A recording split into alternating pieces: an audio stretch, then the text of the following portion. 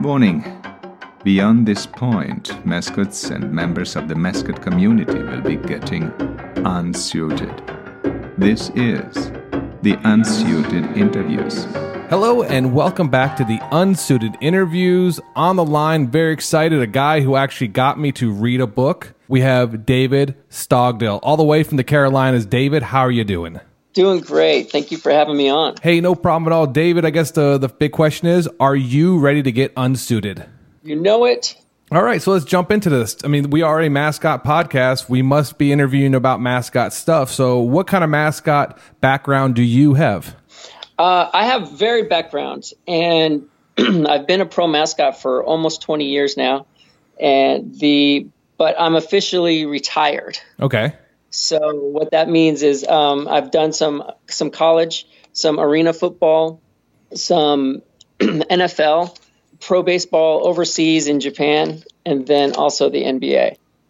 Not to spill the beans too much, but I want to go through the laundry list real quick. I have it in front of me. It's kind of a who's who as far as mascots go. I mean, we're talking about Blitz from the Seattle Seahawks, Sly Live from the Hiroshima Carp, Sir Purr from Carolina Panthers, and then Rufus Lynx from the Charlotte Bobcats. I mean, people know those characters.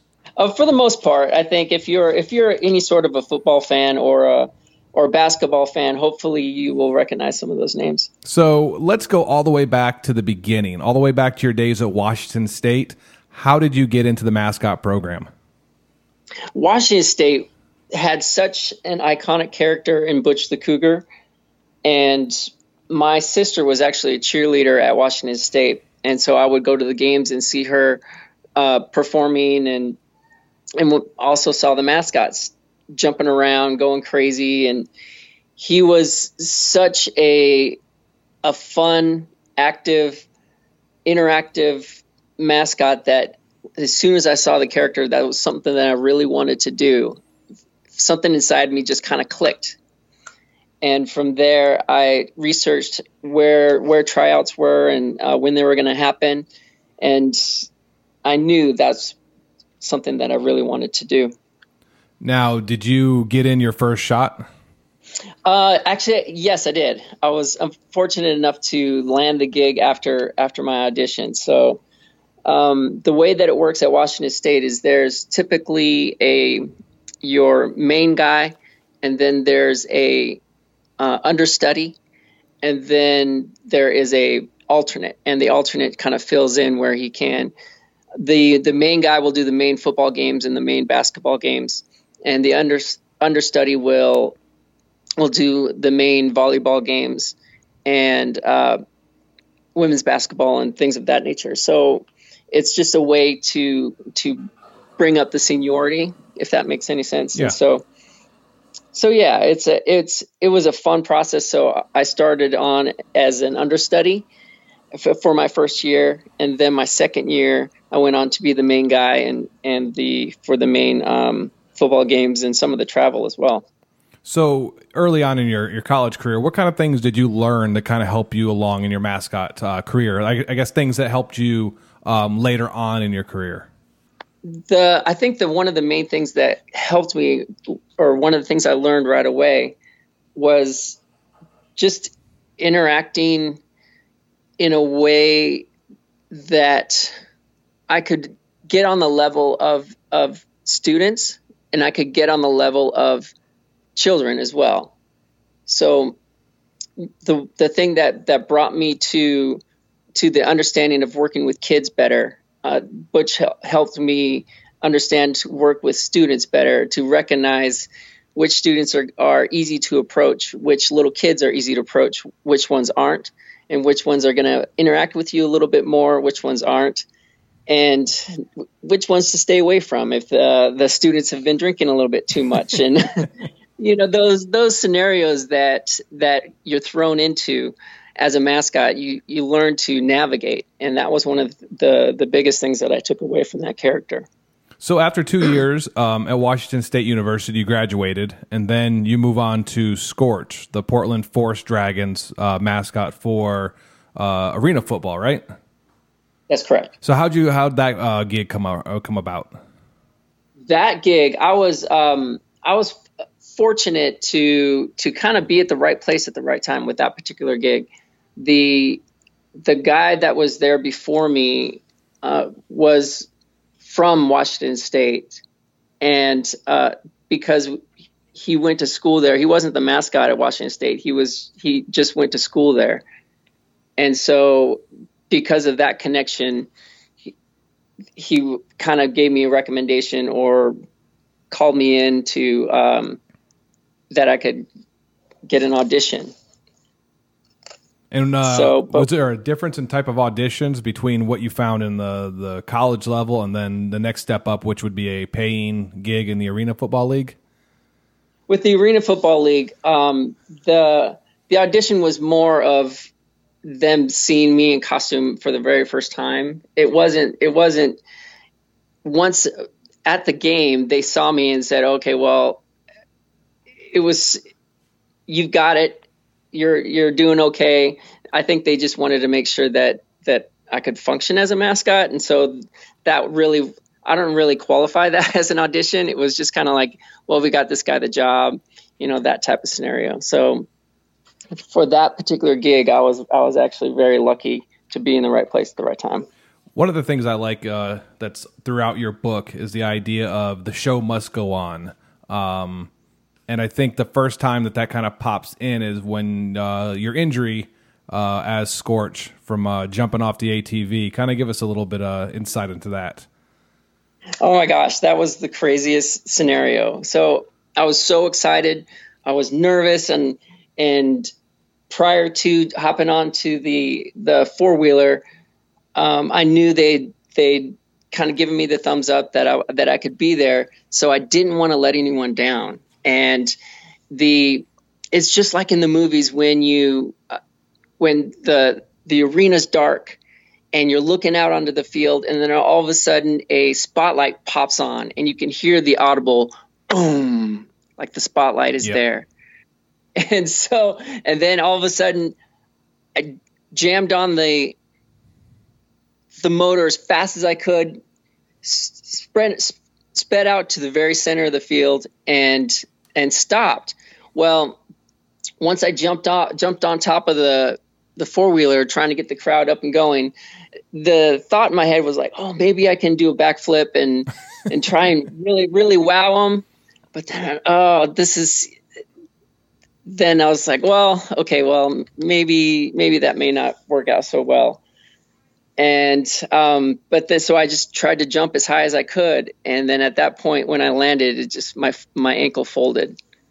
So, from then the adrenaline was pumping so much. I didn't really feel it all that much, but jumped back on the four-wheeler, headed out. And then, I could definitely feel it once I got off the field. And so I went over to the trainer and they wrapped my ankle and said it wasn't broken, but it was swelling up like a huge, I would say like a grapefruit. It was so big. It was crazy. So I could barely put weight on it, but I knew in the back of my head that the show must go on. And so I was trying to figure out a way to what I was going to do, if I was going to get crutches or whatever. So I just thought in my head that maybe I can just turn this to my advantage. And so I put a little weight on it and waddled a little bit. And then I started trying to put some swagger on it, turned it into a strut.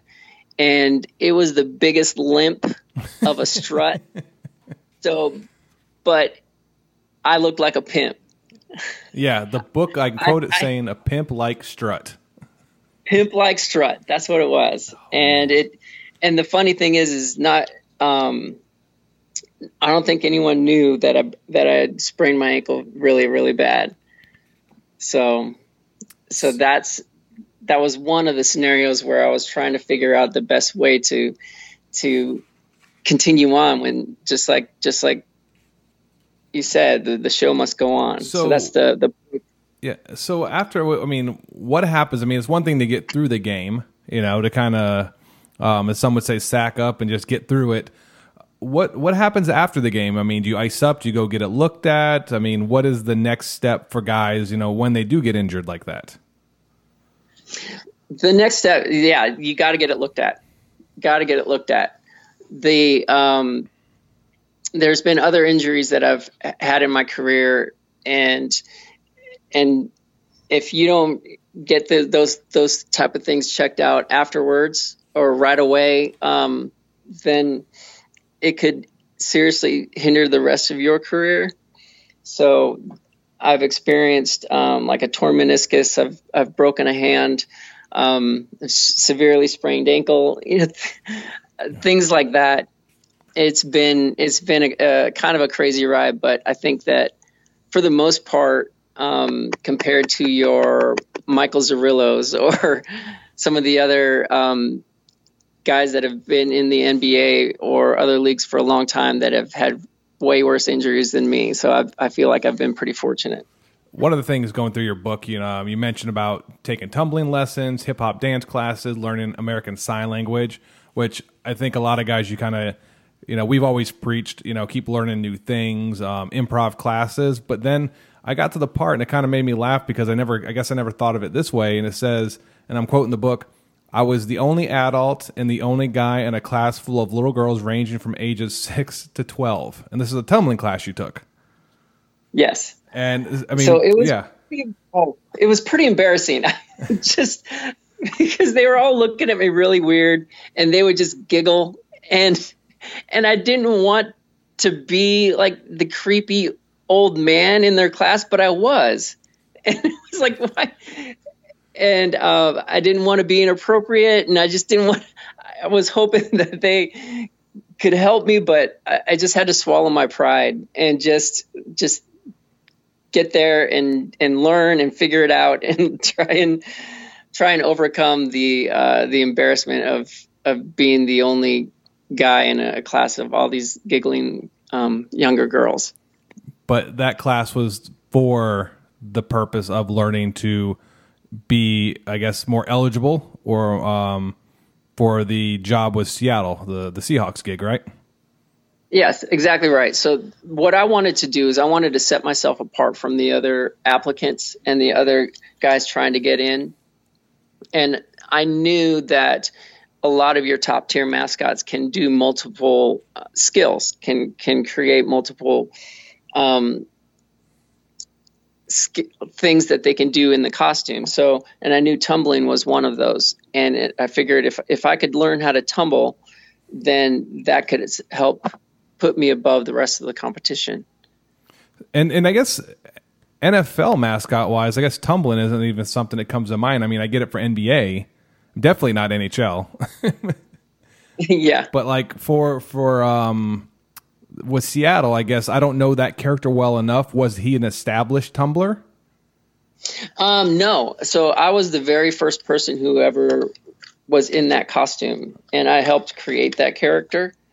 So for me, it was, I was wearing a muscle suit and a football uniform, so it was very mobile.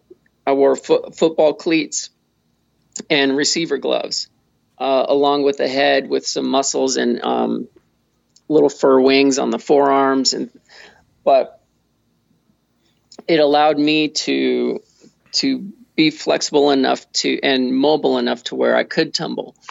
And I just wanted to bring that extra aspect to that character. So if there was a touchdown, I could do back handsprings across the back of the end zone, or I could do a back tuck, things like that. So with Blitz, what were some things, or some of the characteristics of Blitz that did you take any to kind of, because you said you're building him, he's brand new. So are there any characters like things from Scorch, something from Butch that you're kind of bringing into this character? Yes, one of the main things I wanted to portray was the swagger and the muscles. So both Blitz and Scorch had huge muscles, the Alenko costume muscle suits, and Butch didn't have as much muscles, but I still pretended that he did. So that's the swagger, the almost pimp pimp strut. So not as crazy it was when I sprained my ankle, but I tried to bring the strut and the attitude and the flexing and that persona to Seattle as well. And how many seasons did you do Blitz for? I was Blitz for 4 seasons. So when you started Blitz and then your final season, did the costume change anyways? When I was there, no, it stayed the same the whole time. After I left, then they altered the costume with a new costume maker, and I'm not sure who they went with. But our costume was a Linko. Yeah, I didn't know if there was any design, like you wanted the vision a little bit different, maybe, lighten up the muscle suit. I didn't know if there's any things over time you kind of start feeling it and you want to make an adjustment to maybe help you out. No, I liked what was going on. Maybe as far as, I liked the vision and I liked the mobility of the character. The only thing that I would have changed was maybe adding a little bit more breathability and some more airflow into the beak. But because it was a rubber beak, mm-hmm. and it had airflow, air holes in the bottom and a little bit at the top, but there wasn't much besides that. So I would have changed that, but that didn't. I didn't have any input on the new direction of the new character. So all the way from Blitz with Seattle Seahawks, and then you end up with Sly, who is a complete polar opposite type of character, all the way in Japan. How'd that happen? Oh, I just heard that there was an opportunity to go, and I wanted to jump on it right away. With that character, it was so, just like you said, polar opposite from Blitz and any of the other characters I'd ever done, because of the belly and because of the weight of the costume. Because Slyly is more of a Harrison Erickson product, yep. Very similar to the Philly Fanatic. So you're looking out of the throat versus the actual eyes or the mouth, and so it just took a little bit to get used to. But I just heard that people other mascots had gone over there with mascot experience, and I wanted to jump on that right away because I had no ties. I was still young and single and stupid all at the same time. And so that for me, it was an opportunity to go experience, something new. And then also part of my, heritage as well. I'm actually half Japanese. My mom is Japanese. Okay. So, what kind of things did you learn? Because obviously, you go from Butch to Scorch to Blitz, and, you got the muscle, you got the swagger. Now you're going into a character that's, who's been around a little bit. And it's kind of more of a goofball type character. What kind of things did you learn kind of switching gears into that type of character? The switching gears was essential with that character. So I just tried to learn to be that much bigger, and I tried to learn to be to use different aspects of the costume to make it funny, and I tried to use more dance and making those dance moves as big as I could. So just the physicality of trying to be bigger was the main thing of what I took out from that costume. And that's, you mentioned the maker, Philly Fanatic, kind of same vein. And that's one of the type of characters where you, like you said, you see through the neck area. And so you've done characters where you see through the eyes, the mouth, the neck area. Do you have a preference?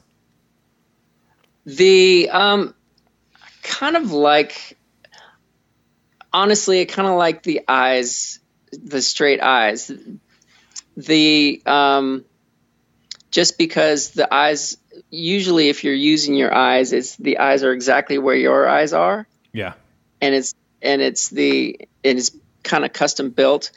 The peripheral is pretty bad when it comes to those scenarios, but at the same time, it's kind of cool because it's so tight to your head and exactly where your eyes are when you move your head in that exaggerated movement, your eyes are pinpointed where you need them to be.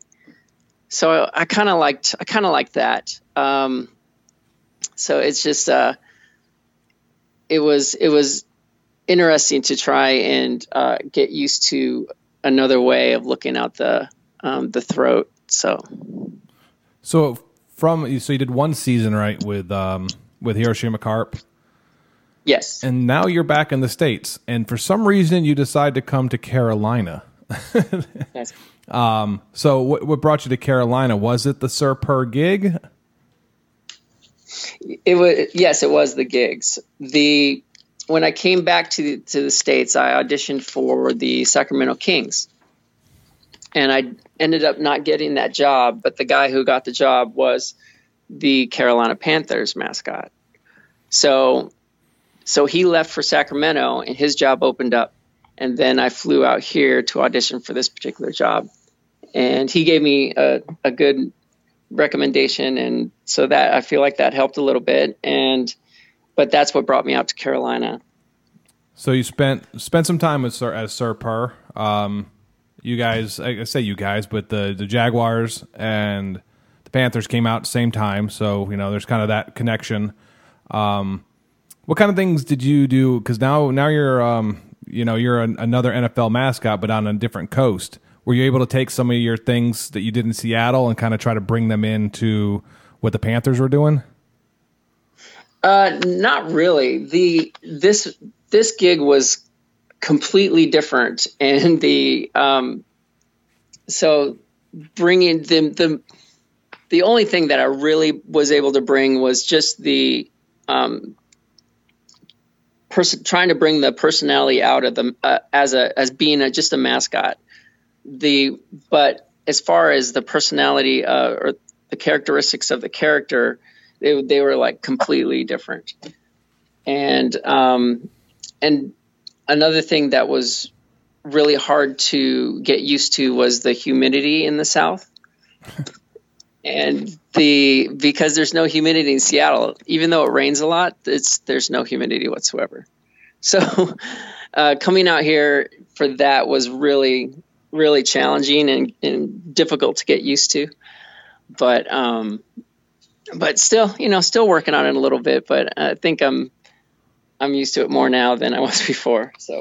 So I'm going to jump onto page 48, and I'm going to quote a part.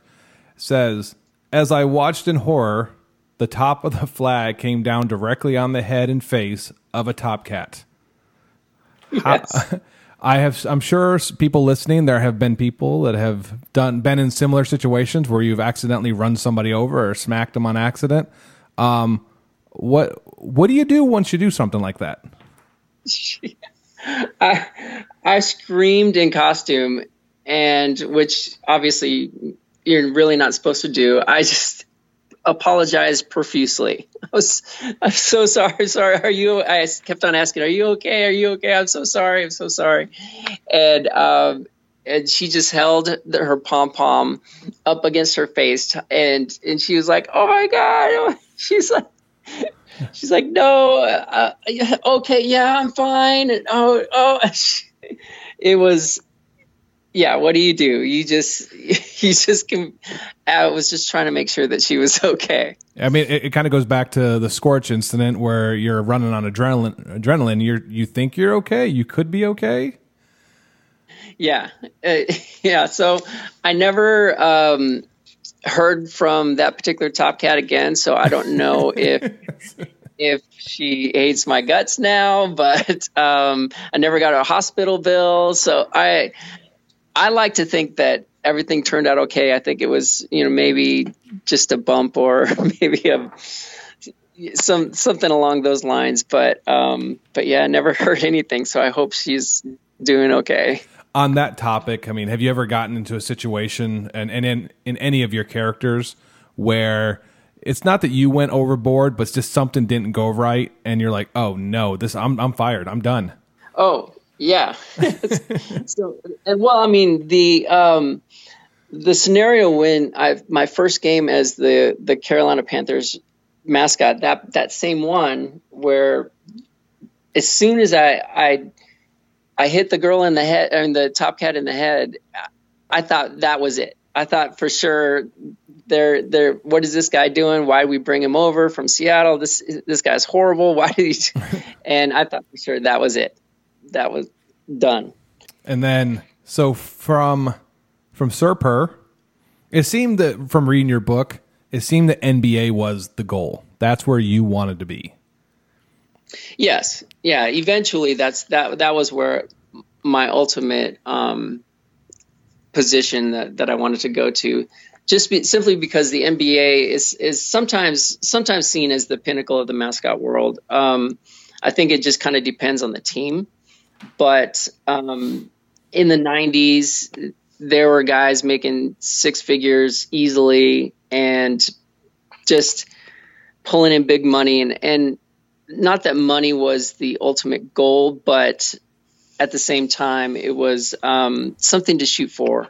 So yes, NBA is exactly where I wanted to go to. Now, I mean, like maybe like kids growing up, as guys that want to be, football players or something, or I think when I first got into mascotting, you go, I want to be a fanatic. I want to be you start picking these characters. I auditioned for the Tampa Bay Rays gig for Raymond. There's just jobs like, man, I want that job. Was there an NBA gig that you're like, that's a character I really want to go after? No, I just wanted to make it to the NBA. There wasn't one specific one. Now, I will say that one of my favorite characters is Squatch from the old Seattle Supersonics. Oh, yeah. So, I mean, that character was one of my favorite characters of all time. So, in a sense, if I had to pick, Squatch would be the one that I would have wanted to go for. But in my head, it didn't matter. I just wanted to make it to the NBA. So let's fast forward. After 4 seasons with Carolina, you get the opportunity. We'll call it a call up.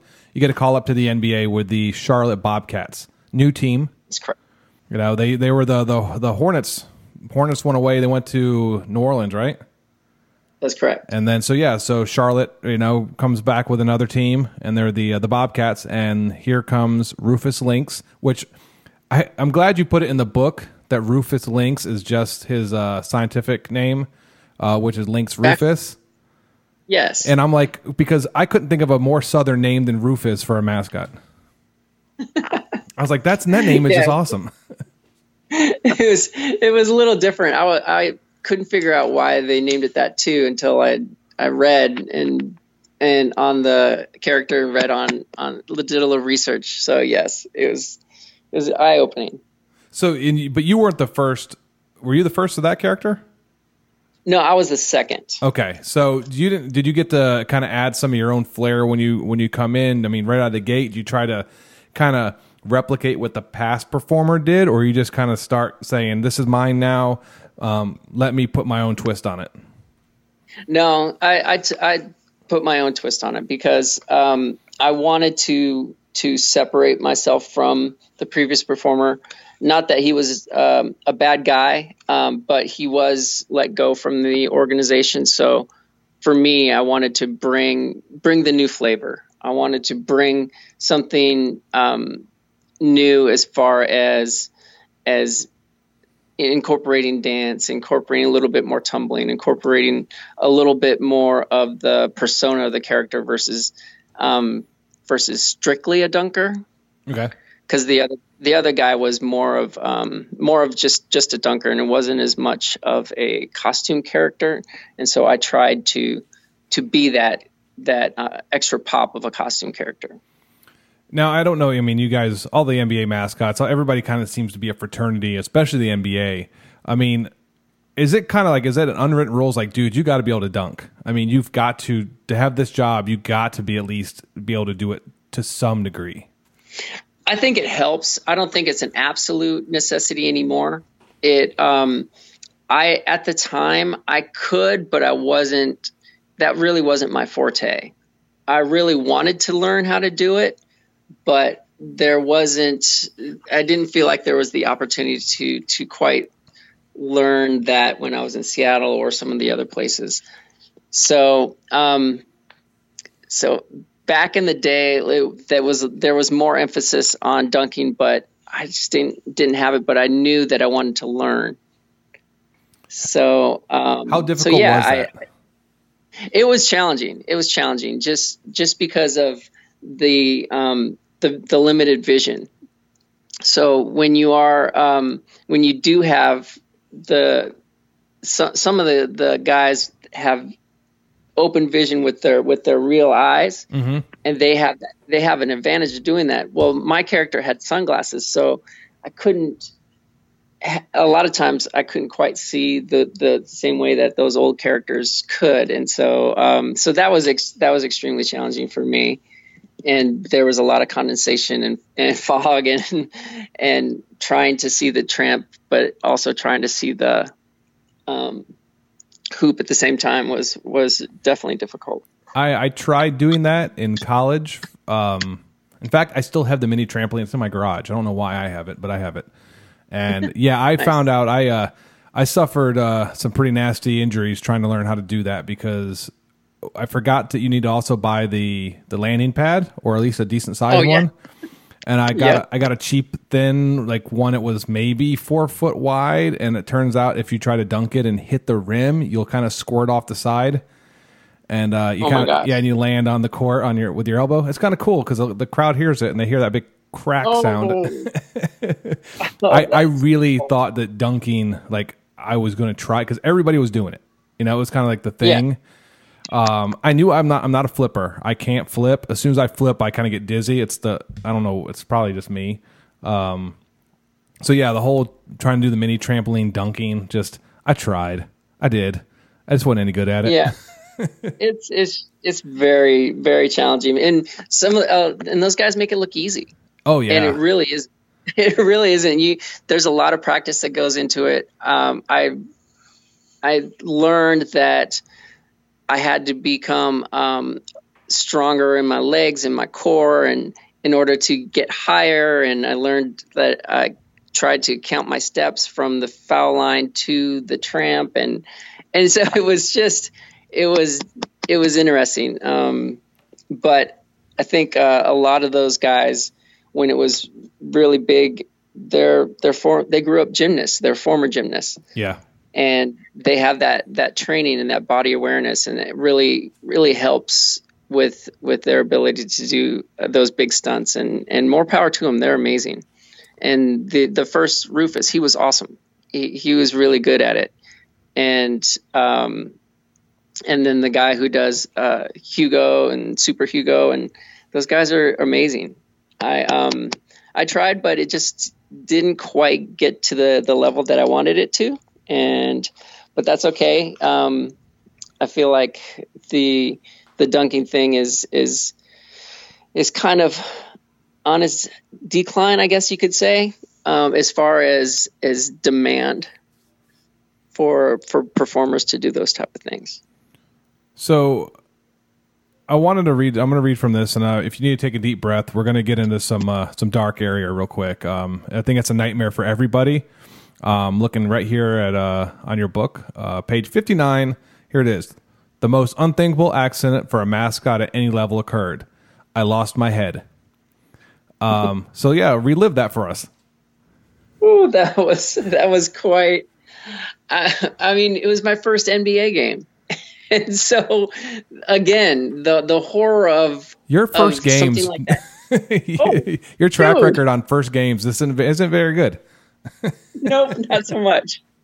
But so I think the the phrase that the show must go on, I really had to embrace it because it was like my first games were continually turning out not the best scenarios for me. So jumping up on that phrase was really what I needed to do. But yeah, I mean, I really wanted to. I think I was just so nervous, and I really wanted to impress people, and so I wanted to go for that tumble run, and sprinted straight down the middle of the court, and went for my round off. And as my hands placed into the handstand, the head just decided to slip off, And then when my body continued on, the head stayed there on the ground. And so my body kept on with the continuation of the back handspring. And then I even though there was 300 people there and it was a preseason game and in the old Charlotte Coliseum, so absolutely felt like no one was there. I could hear an audible gasp. And from there, I was like, oh, no, what am I going to do? So I jammed the head back on my head and sprinted off the court. And I could barely see because the neck flap was in my eyes. And I thought I was going to die. So then I went backstage, and my assistant and I was freaking out. I was like, oh, my God, what am I going to do? What am I going to do? I just lost my head. This is awful. This is awful. And him and I kind of came up with the idea of getting talking to a trainer and getting athletic tape. And while I was waiting for the athletic tape, the game ops people were calling me rookie and razzing me about losing my head. But finally my assistant comes back, and then we wrap athletic tape all over my head, under my arms, around my waist, up over my arms again, underneath and over my head, to where my head was visibly strapped down to the rest of my body. And I could hold my hand up and still wave, and you could still see parts of the orange through the tape, and you could still see the head. And so then I walked back out on the court and made a lap, waving to people. And so that was my way of redeeming myself. And just, I could hear laughter, and they're like, oh, that's funny. That's funny. So I felt like at least I could save at least a little bit of face there. How is that head secured? So that head was the previous head was it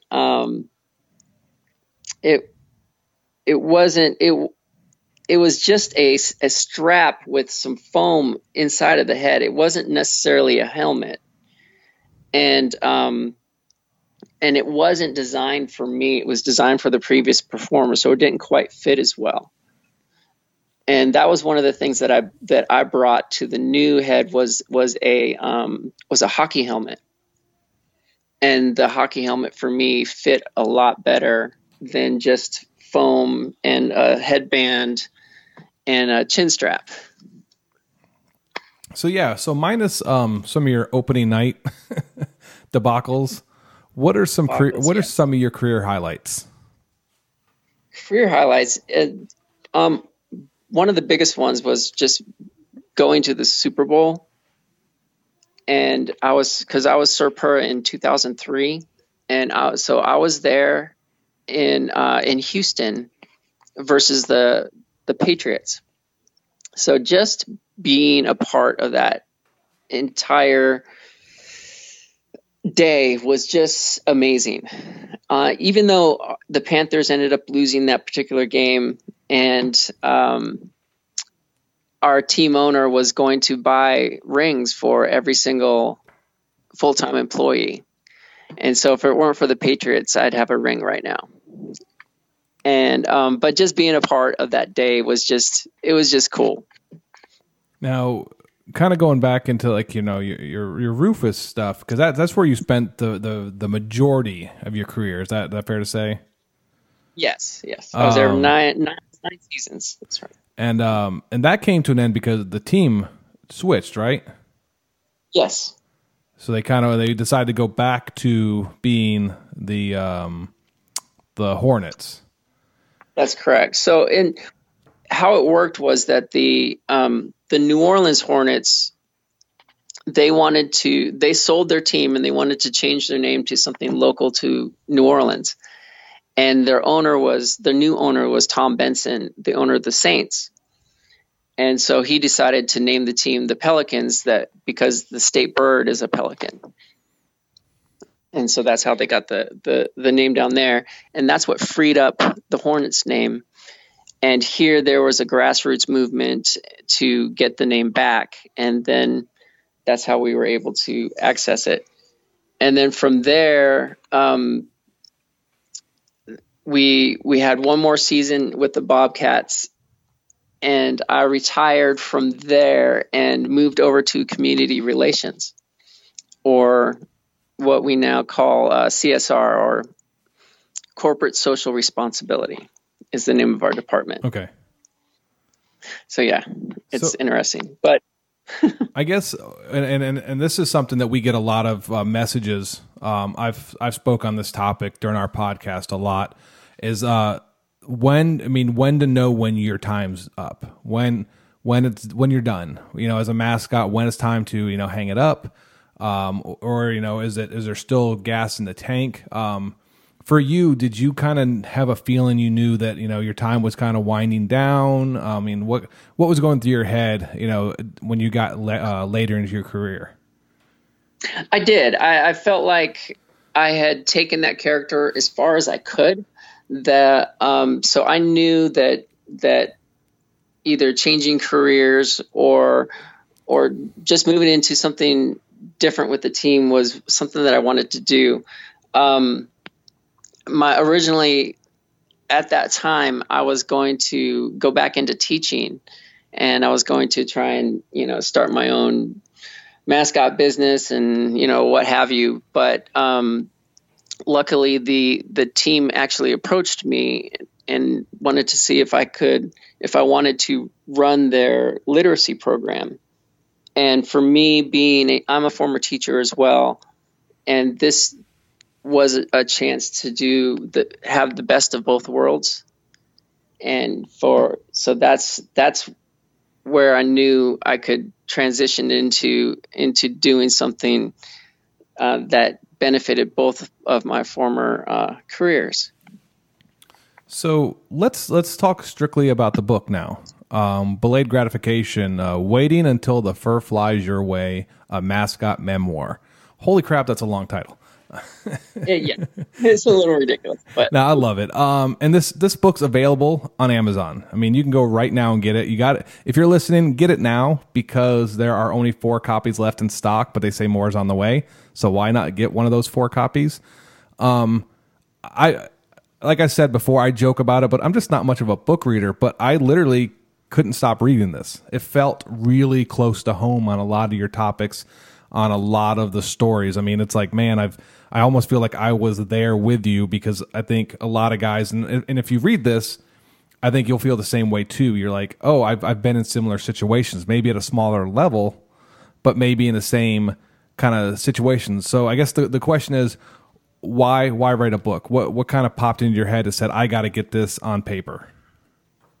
The main thing was that it's when you deal with people who do what we do, or that don't understand what we do, it's like you can't talk shop with them. They don't get it, right? Mm-hmm. And so part of this was for that demographic. Part of this was so they could get it. And I knew that no matter what level, they would understand, because you have that kinship with people, even if you don't know them.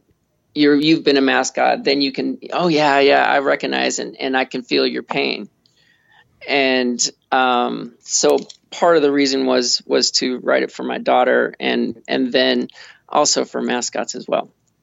And I agree. That's kind of the exact reason our podcast exists. It's to talk shop. It's to talk about things that, like they're the locker room stories. Some of the most fun I've ever had is just being in a locker room with other mascots, and just, it's almost like horror stories, like war stories. You hear some people, you hear like, man, that really happened. But at the end of the day, you don't feel in isolation, because I think as an industry, and you kind of touched on it earlier, it's kind of that unwritten rule to kind of, hide who you are. And it becomes isolating. So it's hard to talk to people about those problems or the things you run into. And, it's amazing when how, it's like reading this book. It was great to see that other people have gone through similar situations. no matter how bad or good they are. And I think that's why this book, I think, is a home run for anybody who's performing currently or just started, is thinking about either hanging it up. I think that's been kind of a hot topic lately. I think a lot of the guys are just not sure they want to keep doing it. But I mean, what would you say to a locker room full of guys, or girls or people in the industry who aren't necessarily sure, if it's worth the risk or worth that to keep fighting for that pro gig? Well, that is, well, again, just like you had said, that's kind of one of the things that I wanted to impress as well, is that the play on words with the title is, delayed gratification. So eventually, after auditioning for different teams and not getting it, or waiting, honestly, it took me 10 years to get to the NBA, waiting 10 years, that if you have patience and if you continue to work hard and continue to build your skills, that's one of the things too. If you can build your skills to try and beat out the rest of your competition, eventually, hopefully, like the title, the fur will fly your way. And another part of the title is because it's delayed, I feel like currently I have the best job in the world. So I feel like I had to go through a lot of those auditions and a lot of those heartaches in order to get where I am today. And it's kind of like putting in your dues. And eventually, if you have patience and if you work hard enough, then however cliche that really sounds, that maybe it'll come out for you. I agree. So one of the other reasons for the podcast is, tips, tricks, some things that kind of get people, that one step up on competition, if they're looking for, a position. So let's do 5 tips or tricks, or maybe just, harsh truths about the industry. And you can do them in any particular order. You can go from best to worst, the most important to least important, or the other way around. I'll let you kind of dictate, but how about 5 tips or tricks or truths? 5 truths. So number 5, I think, would probably reiterate some of the things I just said, was put in your dues. I think that is be willing to put in the work that eventually you may be able to make it. If you are trying to gain your skills, eventually once you can build your repertoire, that if you have patience and you put in that work, then you can get there by putting in your dues. So that was kind of number 5. Number 4 would be to go where the gig is. So if you, a lot of times people want to try and get a job within their city. And a lot of times that's very challenging and hard to do. So when you're trying to build your resume, a lot of times you may have to go work in Iowa, or not that there's anything wrong with Iowa, but there is. So you may have to go work for a minor league team that you've never heard of in your life, and go there and sweat it out and work those games and put in your dues there in order to build your resume, gain the contacts, and then wait for another opening and try to go to that location. So going where the gig would be probably number 4. Number 3 for me would be build your skills. So one of the aspects of building your skills is, I used to watch Actors Access. Do you remember that show from back in the day? I think so, yeah. James Lipton? Yes. And yes, so Will Ferrell does an amazing impression of that character. It's awesome. So one of the interviews that I saw was with Jamie Foxx. And he described how when he was growing up to become an actor, his grandmother raised him, and she she made him take classical piano lessons. These skills that he is gaining are feathers in his cap.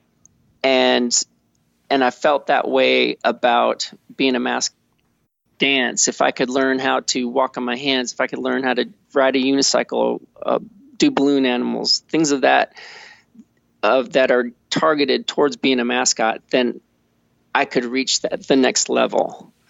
And so building your skills, if you're going to practice something, practice it 1 day a week, practice it 15 minutes a day, practice those type of things where even though it sounds like a small amount, then eventually you'll be surprised on how quickly you can gain that skill.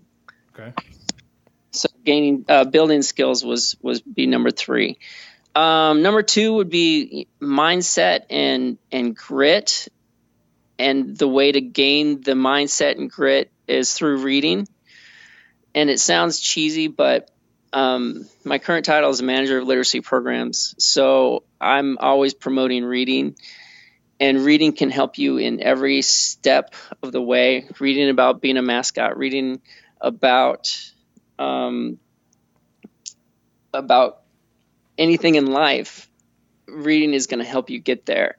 And so it made me happy to hear that this book inspired you to read a book. So, my wife's very happy.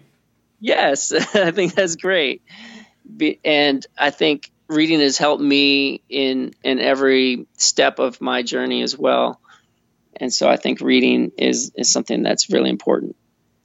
But my number 1 overall truth would have to be a quote that says, "Luck favors the prepared." Okay. And that, I believe, can cover every single truth on this list, because if you are preparing yourself in any way, whether it's reading, whether it's trying to gain skills, whether it's putting in your dues, or going where the gig is, if you're preparing yourself in that aspect, luck is going to bounce your way and is going to jump in your favor. So, and it sounds kind of crazy, but I learned that quote from The Incredibles. It's a great movie. Edna Mode said that quote. See, you don't hear that every day. Not just a Pixar movie quoted, but Incredibles and then Edna Mode. Yeah, as the person. That's great. Yeah, so awesome. Luck favors the prepared. She said that, and that instantly stuck with me because, and for whatever reason, and it's kind of weird, it's not like some prophetic thing from Einstein or some amazing philosopher. It's from Pixar.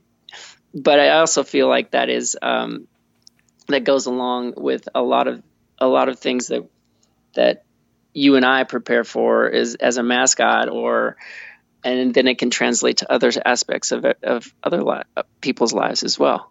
100%. So before I let you go, you have to tell us what is, well, not even we'll say the third dumbest thing you have ever done inside a costume at all. The third doesn't have to be the dumbest, just the third dumbest. That's funny. Gosh, let's see. That's pretty.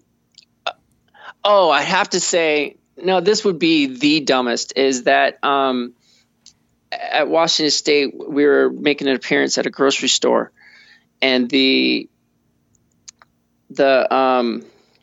customers were coming in, and we see a big armored truck pull up. Uh-oh. Yeah. And so for some reason, I thought it'd be really funny if I turned my fingers into the shape of a gun and kind of pointed at the vehicle. And that was not a smart thing to do. So the police officers jumped out and they're like, "You better step back," and started screaming. And I was, oh my God. So that was probably the absolute dumbest thing I've ever done. Oh, to be a college student again. Oh gosh, it was ridiculous. So once again, your book, Delayed Gratification, I see it's available on Amazon. Anywhere else people can get it? Yes, you can also get it on warrenpublishing.net. So it's warrenpublishing.net. So yeah, like I said, amazing book. You sold it to me as it's a quick read. It is. It's not a super thick book. It's not Harry Potter, so I didn't get scared of it. It's got pictures, which are my favorite. Nice. And it's funny because I look at the book and I like totally went college mode and I pulled out a highlighter and I started highlighting parts in it. I love it. Just because, it's little things because I want to make sure when John and I get back together for the podcast that I bring up some of the stuff in here because I think he'd find it really useful. And I think something like this should almost be like, you know what? We should say it right here. Mascot U, this should be a required literature for the class. Oh, that'd be fantastic. I would love Everybody, I will make a phone call. I'll call some of the guys over there and I will tell them that this is should be purchased in bulk for each participant should get a copy of it and it should be required reading. There will be a test at the end of the event and we'll go from there. I love that. That is great. So now I want to do. Thank you so much for coming on. I know we've been kind of tossing back and forth trying to get this to happen. Mainly it's on my end because I don't know what I'm doing most days until it's happening or my wife tells me to do it. Yes. But this was definitely great. A lot of eye opening things. A lot of things that kind of gave me flashbacks. Some good, some bad. But we had a moment, and I appreciated that. So, David, once again, thanks so much for coming on the Unsuited interviews. What if people want to keep in touch with you through social media? How can they get a hold of you? I am on Instagram, which I'm trying to be better at social media. But it is dstogdill25. So, okay, 25 and I'll make sure. What's the 25 for? My football number when I was in high school. Oh, you're a football player, huh? So how'd that work out? And I made it. Well, it worked out in the fact that I made it to the NFL in a different way. Nice. So, nice. Yeah, I saw that. That's in the book too. Mentioning, I think you said you were 5'5" and like 135 pounds, something like that, soaking wet. Yeah, I was not a big dude. Yeah, I played one season of football, 8th grade for the high school JV team. Decided I didn't like getting hit, and it turns out that happens a lot in football. So, yeah, that lasted one season. Yeah. I just don't like getting hit. No, it can hurt sometimes. Yeah, as well as a lineman too. I'm a big dude, so I was like, yeah, I just don't like getting run into all these times. And of course, my brother was a senior. And so all of the senior football players knew my brother, and some were taking advantage of that and like really putting it on me. Oh yeah, to be fun. They thought they were being funny because I was Danny's little brother. Yeah, haha, that was real funny. So yeah, once again, man, thanks so much for coming on. We'll definitely be in touch. This is something I think people need to get a hold of. Any plans for a second book or third book or fourth? Yes, I do plan on putting out some more stuff. My next project, children's picture book, and it's all about promoting literacy. So I'm looking to get that out here, hopefully within the next year and a half. And so yeah, I'm really excited about that upcoming project. And awesome. Who knows where it goes from there? I plan on trying to do as much as I can. New York Times bestseller. There it is. Said it here first. There it is. It will happen. Hey, it's what's the quote again about being lucky? Luck favors the prepared. See, there it is. All right, David, I do appreciate it, man. You take it easy and have a great night. All right. Thank you, sir. Thanks for having me on. The Unsuited Interviews.